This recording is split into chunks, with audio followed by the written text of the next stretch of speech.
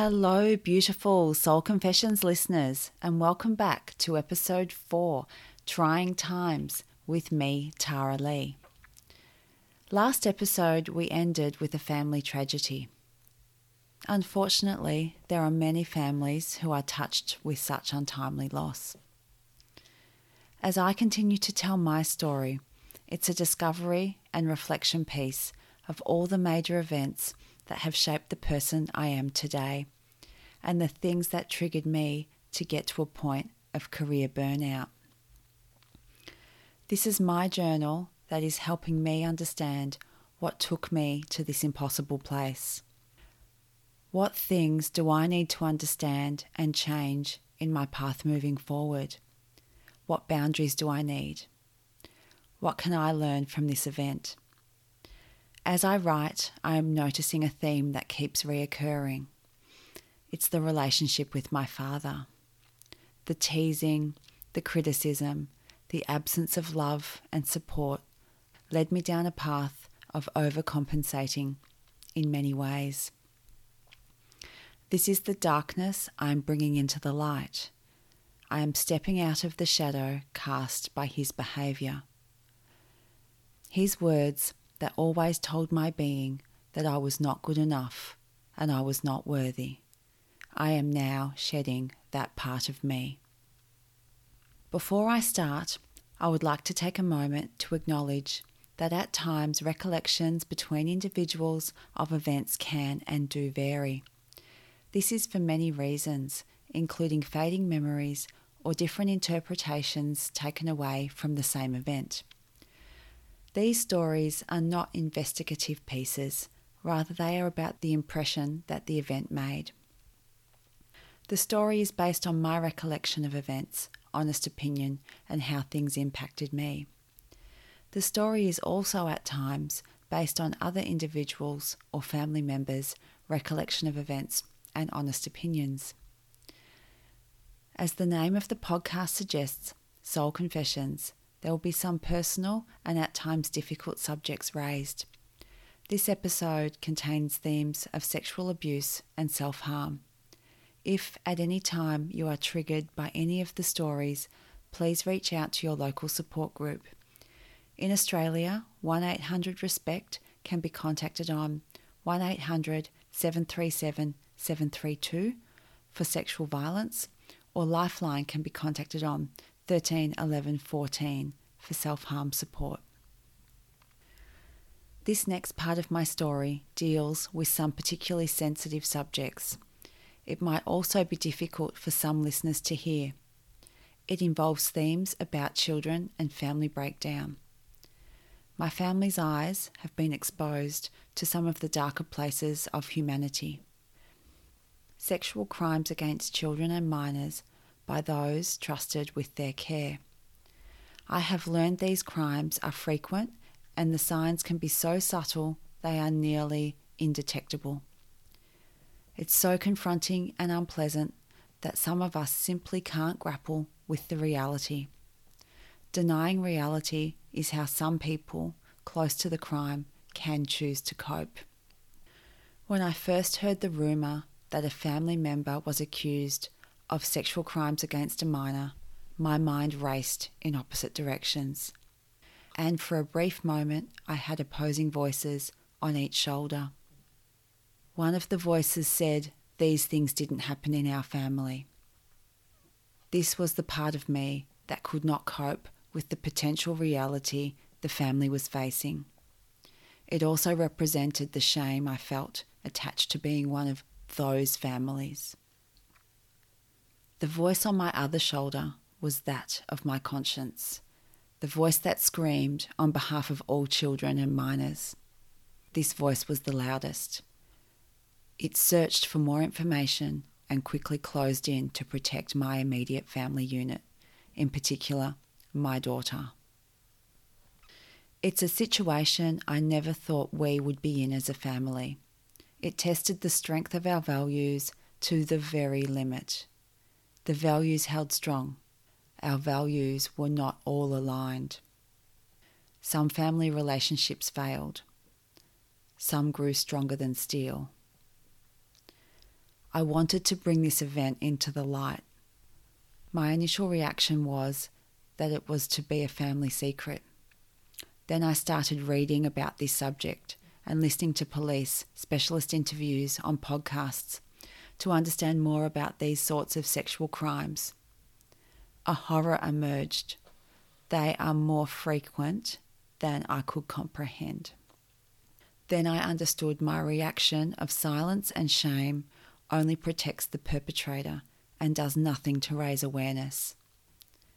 This did not sit well with my conscience, so here I am sharing this story.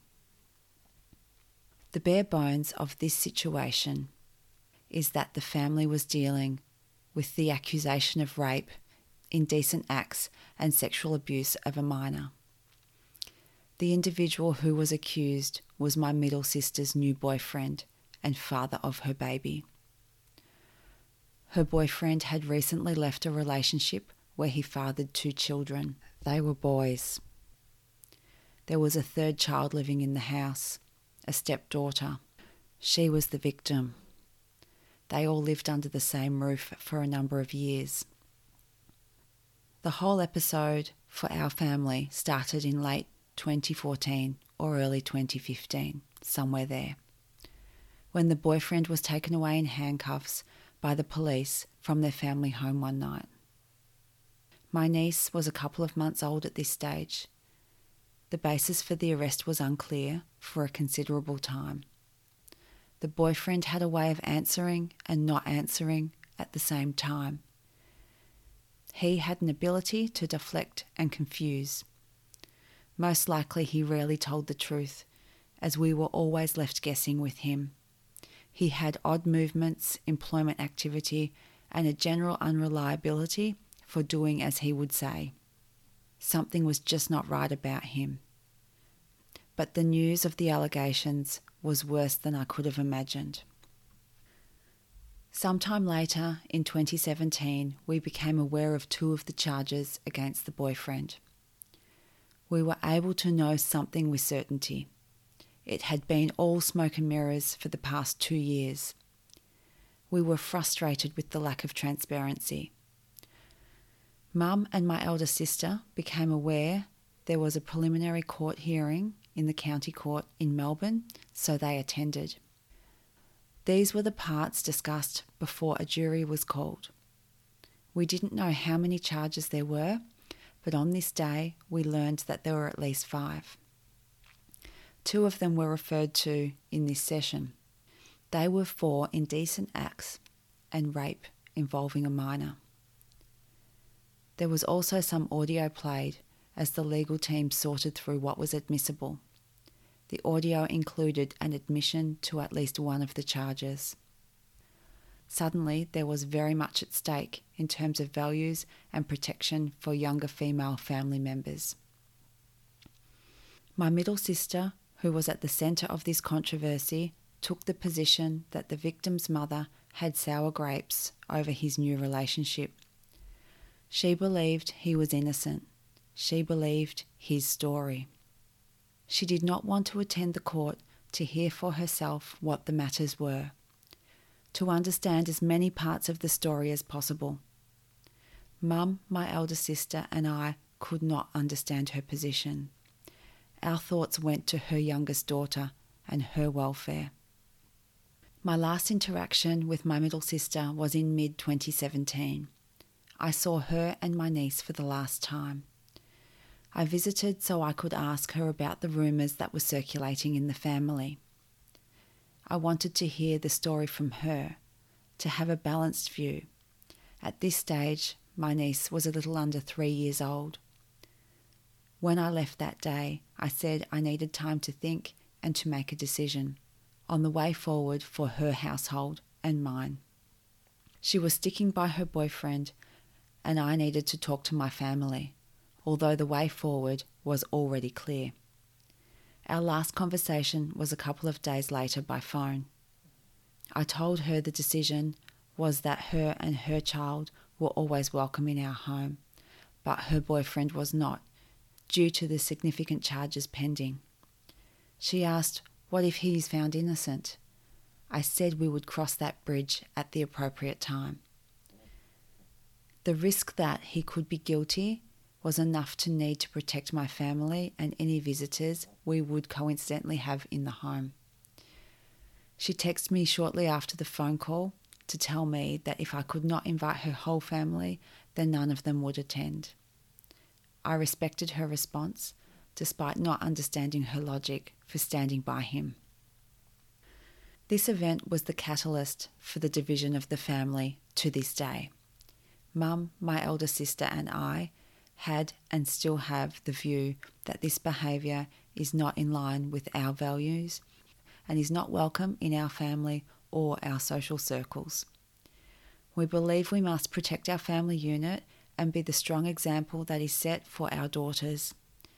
It is a zero tolerance message to the men who partner our daughters. My middle sister held the view that she knew her boyfriend and did not believe that he was guilty of such acts. She wanted to keep her family together. She felt the mother of the victim and ex-girlfriend had concocted an elaborate plot to derail the new relationship. The breakdown in the relationship between my middle sister and I also extended to my mother and eldest sister. Dad remained the go-between with all the daughters. He supported my middle sister through the strain of waiting the outcome of those significant charges and eventual conviction and incarceration. Dad spoke to everyone except Mum. They had barely spoken for decades due to the divorce. My middle sister refused to have further contact with Mum, my elder sister, or me, somewhere between the charges being known and the trial commencing. Mum has been persistent in attempting to maintain a relationship and contact with her daughter and granddaughter. She has been hurt to the deepest level with this family division. Her maternal bond with each of her children is within her DNA and is near impossible to break. There were many toxic events for her up until late 2022. It became apparent she has needed to protect her own mental health and let go of this toxic relationship with her child.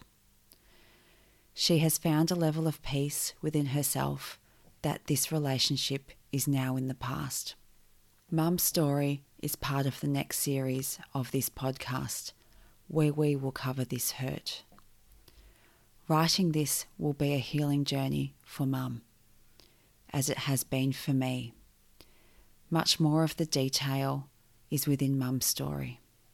We also plan to write to her granddaughter, my niece, so that as the years pass, Mum can rest knowing her message is in the world for her grown-up granddaughter.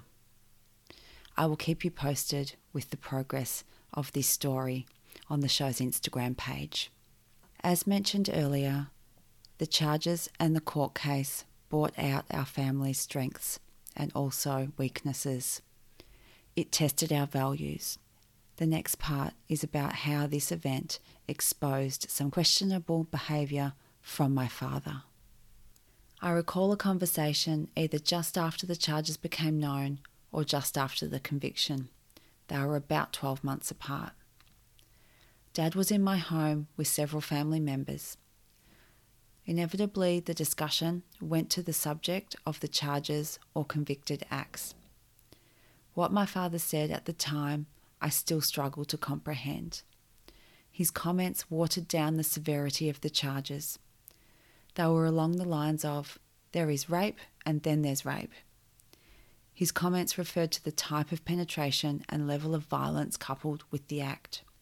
There were also comments, or maybe it was an undertone, that he did not think the boyfriend did anything bad enough to warrant jail time. Wow, he was walking on very precarious ground now. I could not believe my ears. Was I hearing support and defence for the boyfriend? As if these comments were not enough, the conversation progressed to our reliance on the verdict of the judicial system. Dad was watering down the ability of the legal system to produce an accurate verdict. How do we really know what happened? There's always a chance he could be convicted when he's innocent. Academically, this is true. The judicial system is not without flaw. However, it is not designed to act in this way. We must rely on and accept the outcomes and process. In mid-2018, the trial was held. Evidence was provided by the victim in a closed court. This means that only several people were in attendance in addition to the jury, so the judge, lawyers and accused from what I understand. The victim attended by video link due to her trauma. This also protected her from having to see the accused again. The accused did not provide evidence to defend himself. One reason this can occur is that the accused is not a credible witness to support their own case. Whatever the reason, it is strange that you would not choose to have your say if you were innocent. Maybe there are reasons for this that I do not understand. At the end of about 2 weeks of court time, the verdict was handed down. Guilty on all charges, which included various counts of rape, sexual assault, and indecent acts. The jury took about a day. He was immediately taken into custody from the dock while awaiting sentencing. As mentioned, the court was closed while evidence was given, so we only know snippets of the information. From the trial discussion, when the public was allowed to be present, we estimate the victim was between 13 and 17 years old when the crimes were committed. The night the verdict was handed down, sparks flew across the airwaves between Mum and Dad. They were unable to come together and lead the family through this storm. They had passionately opposed views. They screamed at each other. They used foul language. They hung up on each other. On the odd occasion that they've spoken since, the conversations have ended in the same way. The jury's verdict was also our family's verdict. The family had such bitter blood by this point, and there was no coming back. We were so damaged and so divided. We had so many ugly moments by this stage. The accusation and then confirmation that we had a sex offender in the family brought about the strength and also the weakness amongst us. The very hurtful outcome of this part of our history is that there is a beloved granddaughter and niece that is growing up without knowing her extended family. A family that loves her and mourns the years we are losing. My mother, her grandmother, feels the pain so deeply. As she ages, the window of time to share her special love slowly closes. This tears at her heart. It has scarred her soul. We will delve into that part of the story in another episode. Going back to some of my father's comments mentioned earlier, I saw him maybe only once or twice after the day of the comments where he watered down the charge of rape and reliance on our legal system. The comments he made left me again wondering who this man was. What are his values? How can he water down the severity of the situation and support the ongoing relationship of my middle sister and her boyfriend, while not being able to congratulate me and my husband on our wedding day? Our wedding day was in late 2017, and I will tell you that story in a moment. My husband had never done anything to hurt me.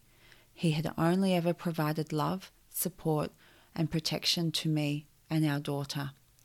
He had proved his worth over more than 20 years. The last times I saw my father, I went without my husband. He could not sit and listen to any more of his comments nor witness any more of his poor behaviour. He was done. It was in early 2019. I was with my then 22-year-old daughter.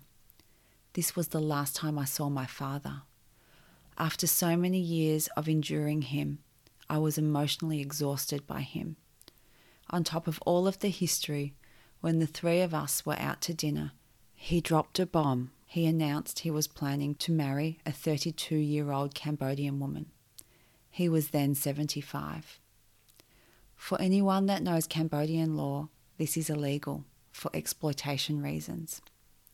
The union was to be an unofficial one.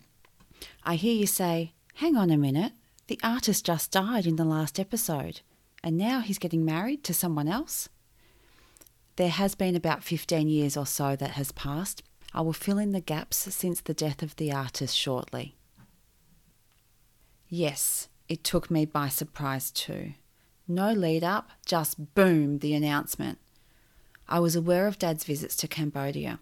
As he had previously explained, he was helping children in orphanages for several months a year. Along the way, this must have become sort of sponsoring a family. He had been explicit that there was no romantic connection when he had mentioned it. Clearly, I had missed a few memos. I no longer heard about Dad helping children in orphanages. Was that a cover story all along? He now only spoke about the more salacious aspects of his visits. Was it possible he was visiting for sex? Is that the bottom line? There are so many inconsistencies. Who knows what the truth is? Am I being too harsh? At that final dinner, Dad shared details about the physical relationship with the 32-year-old that a daughter and granddaughter need not hear. My daughter and I were both uncomfortable. Some things he said that night did not make sense. He was nervous when questioned. It was like he could not keep track of what his story was. I knew he could fabricate his own reality. It sounded like this was happening again. I also asked if the union was based on mutual attraction, or was there an element of him buying his own affections? He openly admitted that he knew she was not attracted to him, and that it would cost him financially. He seemed to have his eyes wide open and be happy for the mutual exploitation to occur. That night, Dad left me on the side of the road with my daughter and never looked back. I was clearly impacted by the conversation. I expressed that. He never checked in on me to see how I was digesting the news. It was not a surprise though, as I have accepted he does not have the emotional capacity to understand that I even had a reaction. His behaviour has become more absurd over time, and his moral compass seems to have gone in the wrong direction. At this point, I was also done. I could no longer do the mental gymnastics. Now, as mentioned earlier, there is a gap in the story about Dad's romantic interests since the artist passed at the end of the last episode. I feel that this was an event that Dad never recovered from. I sometimes wonder what he would be like if they had worked through her illness. Does his behaviour stem from the unresolved hurt of her passing? The years after her death saw his life choices decline. That's my opinion anyway. Dad could be very difficult company. He could also be great company. Sadly, the time I spent with him was generally the former. At gatherings, my friends gave him a wide berth. He argued, rarely listened, and vigorously communicated unpopular social views. He was void of emotional intelligence. We don't always have to agree, but we do need to be considerate of how our behaviour impacts others. It seemed that he enjoyed arguments more than laughter. He would arrive at gatherings with pre-prepared topics of contention and strong opinions. Don't get me wrong, thought-provoking topics can bring about positive outcomes, just not with Dad. Dad had various romantic interests to fill the space left by the artist. From what I know, many of them were from visits to Southeast Asia. The last time I saw him, he told me he was attempting to bring his fourth family to Australia. This was his intended Cambodian wife, the 32-year-old, and her children. I was only aware of one other family. They came from the Philippines. I did meet them and know them for several years before the relationship ended. Who were the two others? Did he lose count, or were there things I never knew? With the journey we've been on so far in this story, there is a clear pattern around my father. It's confronting to need to place a boundary on a parent like this. We are wired to have this unconditional connection. Untangling myself has taken a lot of work. My husband never placed demands on me of what I should and should not do. Several years ago, when I laid the pieces of this story together, the toxicity of this relationship became quite clear. I have needed to prioritise and protect that which is sacred in my life, that which nurtures my well-being. Limiting my interactions with Dad has resulted in an improvement in my mental health and an ability not to be hurt by things that I hear on the grapevine. I've let the strings attached to this parental relationship go. They are flying in the wind. They are floating out of sight. He can't hurt me anymore. Those wounds are finally healing. So far in this episode, we've dealt with some heavy subject matters. So I think it's time to change pace for a moment, as I have just heard you say, "So what happened on the wedding day?" Let me fill you in. Not to live in the shadow of the family drama of mid-2017, we did find moments of joy later in the year. It was the year that my husband and I got married. After about 22 years, we decided it was time.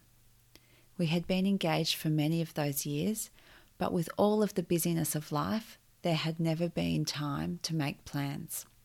There was always another priority. Perhaps it's deeply rooted to where I found myself in episode 2, not daring to dream of a wedding or a family. The echo in my mind, or perhaps in my soul, that I did not deserve this joy. I had never visualised a wedding. The painfully shy child also did not want the attention that finds a bride on a wedding day. I still carried parts of my teenage emotional self into my 40s. This trauma, coupled with my aversion to stress, did not fare well for planning an event of scale. There are various reasons for having a very low-key surprise wedding. It took about 4 to 5 weeks to organise. We were both relaxed and enjoyed the day. We did it our way. So different, simple and stress-free. It was perfect. We eloped in our own home. Our daughter and one of her primary school friends were our witnesses. A celebrant and photographer were the only other people there. To break the news to our immediate family, we invited them all to our house for dinner. It was under false pretenses. A run-of-the-mill Sunday night family dinner. Everyone was told not to bring anything, as I had booked a big table at our favourite local restaurant. As 5 p.m. approached, the first guests arrived at the house. We opened the door in our wedding dresses and suit. My elder sister was the first one in the door, carrying a cooler bag of food for dinner, even though I had asked her not to bring anything. She looked me up and down in my white off-the-shoulder dress, looked at hubby, went red and cried. No words were said. The tears expressed her excitement and joy. Mum then approached, hit repeat. No words, just tears, joy, hugs. The partners got a few more words out along the lines of, "Wow, congratulations, it's about time." Hubby's side of the family arrived. Hugs, kisses, excitement, photos. We all had champagne. My other niece and her now husband jumped in the car from Gippsland, which is about a 2.5-hour drive away. They were with us in the restaurant by about 7:30. So excited they were by the news. My niece loves love, loves weddings, and oh yes, she loves us too. There was one family member who had a funny way of expressing joy. Or maybe it was not joy at all. By this stage of my story, you might guess that Dad managed again to say and do things in stark contrast to the celebrations. Things that left us raising one eyebrow. To this day, he has not expressed his happiness about our marriage. He was the last to arrive, and he walked into a buzzing household. He was quite late. It was nearly time to leave for the restaurant when he arrived. I was in a white dress, hubby was in a suit, and our daughter was in a bridesmaid's dress. The marriage certificate and vows were on the table. You did not need to be Einstein to work out what was going on. Dad did not say hello to me for some time. I know this as I was waiting for the greeting and watching him for the moment of surprise when the wedding registered in his mind. I saw him walk around the edges of the area we were gathered in. It seemed he was avoiding saying hello. He did not acknowledge the wedding. He was silent. I was aware of the impact Dad could have on me and determined not to have this day tarnished by his behaviour. So I turned my attention elsewhere. Then at the dinner table that night, my stepdad started a toast to go around the table. Nothing formal, just a couple of words of congratulations, off the cuff, and a cheers of our glasses. Halfway around the table it was Dad's turn. In the middle of the festivities, we were waiting for his couple of words. They were, "I decline." The weight in the air became palpable. Thank goodness for my new father-in-law, who broke the silence and moved the attention on. I did not dwell on the significance of those two words at the time. It was some months later that I pieced together several events over the years and saw the character of my father quite clearly. My forgiving heart could not take more. While the drama of my personal life was playing out and taking so much of my attention, I was able to function professionally at an executive level. No one knew the extent of the issues I was facing in my personal life for some time. I had so much baggage, most of which was normalised in my mind. Although in saying this, parts of the story were so out of the ordinary that even I knew they were not normal. To help me cope, I eventually told a couple of colleagues parts of my story. It helped keep me sane. For those few people who had a brief look into my life, they cringed at what they heard. They did not understand how I held it together. Sometimes this was surprising for me to hear. It also got me thinking about my journey. What type of person would you expect if you knew my story? In the corporate world, I was often described as highly trusted, has a high level of business knowledge, supportive, caring, great problem solver, and the list goes on. Hearing these positive views could bring on a reasonable bout of imposter syndrome. Deep within my childhood programming, my core belief was that I was not good enough and also not worthy. That, coupled with my desire to have nice things and a better standard of living, led me to be a workaholic and perfectionist, forever overcompensating. I also became a master of having a game face, putting my own woes aside to support and lead others. I constantly worked at quarantining my history, my trauma, my self-doubt, and my underlying lack of confidence. My work world was also an escape from my real world. I did not have to think about the drama, and my relationships were extremely positive. It was a great counterbalance, until it wasn't. The emotional load in both areas of my life became heavy. The pandemic years created seismic disruption. Challenges upon challenges were served up. Then this level of disruption became the new normal. People were stretched so thin. People got tired. Leave was difficult to take. Many industries were impacted. It seemed everyone was working harder for a reduced result. The collective batteries were draining. My batteries were draining. My mental health and well-being were suffering. I failed to see the warning signs, all the stop signs in front of me. I'm not really sure when the burnout started. Looking back over my story, there have been significant events that have caused stress to be a constant. It seemed to creep up silently, and then by mid-2022, I recall being so overwhelmed I could not put words to how I felt. I just wanted to get through to Christmas for a break. By the end of the year, the ignored warning signs progressed to dysfunction. My capacity to think clearly diminished. My capacity to articulate feelings into words was zero. All I do recall is that I felt like a stone, emotionless. By Christmas, the stress had a clear foothold on me. My anxiety was acute. I paid a visit to my soul sister in her rainforest retreat called home. We had not seen each other for about 6 to 8 months, and she saw me. You know when someone says, "I see you"? That was her. She saw me. She saw every crack in the weir wall and knew it was so close to giving way.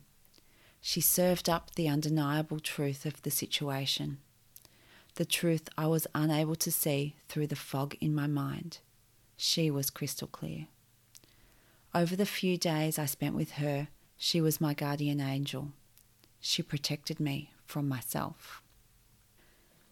Amongst all of our conversations in those days, this observation was like a siren going off in the middle of the night. She told me all that she could see was me accelerating through every stop sign, ignoring every warning my body was giving me, and heading towards a cliff at 100 kilometers an hour. I'm thankful for her and her honesty and how she turned up the pain to shake me out of the daze I was in. She helped me start to unravel my emotions and take steps towards halting the spiral I found myself in. I feel that her and her husband may have saved my life over the few days I visited. They are beautiful souls and we are blessed to have them here on this earth. My symptoms are difficult to talk about. As I look at them now, they scare me and are so obvious. They are each a stop sign that I ignored and accelerated past. My brain was a fog and I just could not see clearly. Over time, the symptoms became more evident. They crept up on me and then shouted at me. Dizzy spells, chest pains, very high blood pressure, memory loss, sleeplessness, anxiety, depression, panic attacks, the inability to hold a conversation and articulate generally. I stopped driving and struggled to have conversations at work or at home.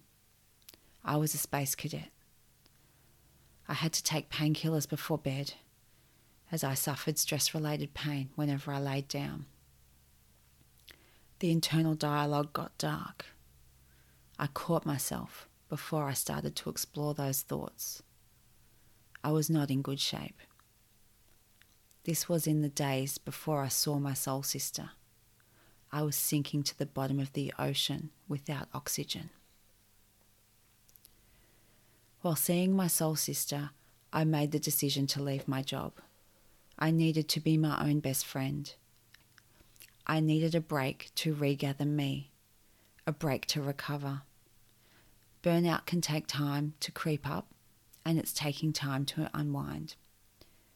It can make a permanent impression. But I'm doing much better today. As I write this, the healing journey continues, and I am happy that I am no longer speeding past stop signs. To heal, I'm moving at a slower pace and noticing the beauty within everyday life. For me, this personal disruption has been a gift. I feel as though I was not taking the time to listen to myself and take care of myself.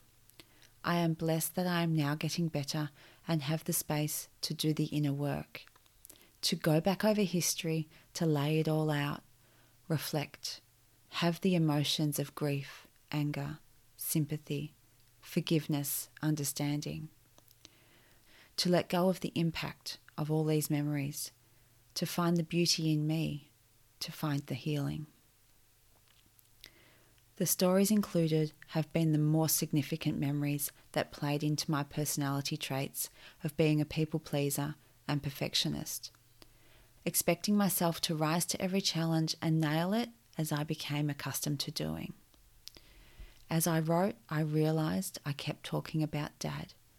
It all starts in those early years. The drive to be successful in my career. I was always overcompensating to prove my worth and to have the things I did not have growing up. Every time I overcompensated, I was whispering to myself that I was not enough.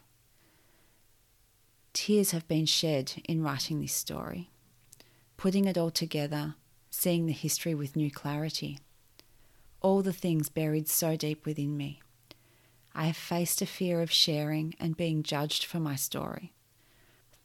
I had the thoughts of would it be safer to protect these secrets.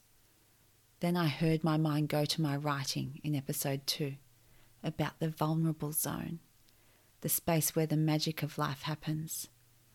I had answered my own question.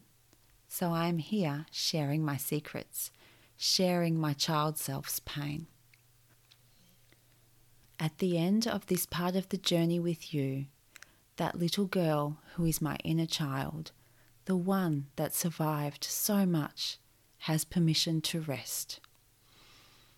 I also have a message for her. You are so loved, so strong, so worthy, and so much more than good enough. My hope is, by sharing, it makes the world a better place.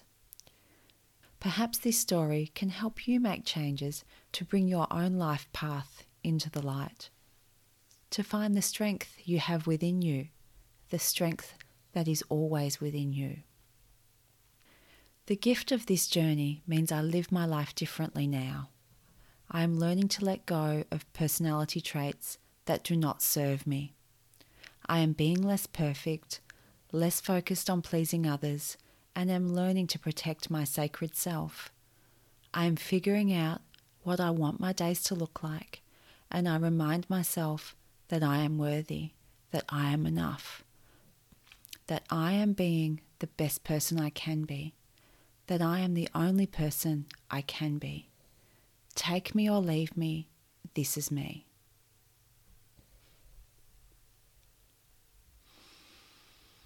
I hope you have enjoyed listening to my story, and perhaps in some way it is helping you move through any challenges you may have on your own journey. If it has, I would love to hear from you. Please drop me a note via the show's email at soulconfessionspodcast@hotmail.com. All of the details are in the show notes. This episode contains themes of sexual abuse and mental health. If at any time you are triggered by any of the stories, please reach out to your local support group. In Australia, 1-800-RESPECT can be contacted on 1-800-737-732 for sexual violence, or Lifeline can be contacted on 13 11 14 for mental health support. If you like this podcast, show your support by subscribing, following, rating, sharing, or even donating via our Patreon program so that I can continue to create new episodes for you to enjoy. All of the links are in the show's notes. Thanks again for listening, and I look forward to you joining me for episode 5. I'm planning on dedicating this one to yoga. It's one of my great joys in life and the very thing that grounded me through all of the trying times of this episode. Thanks again, and bye for now.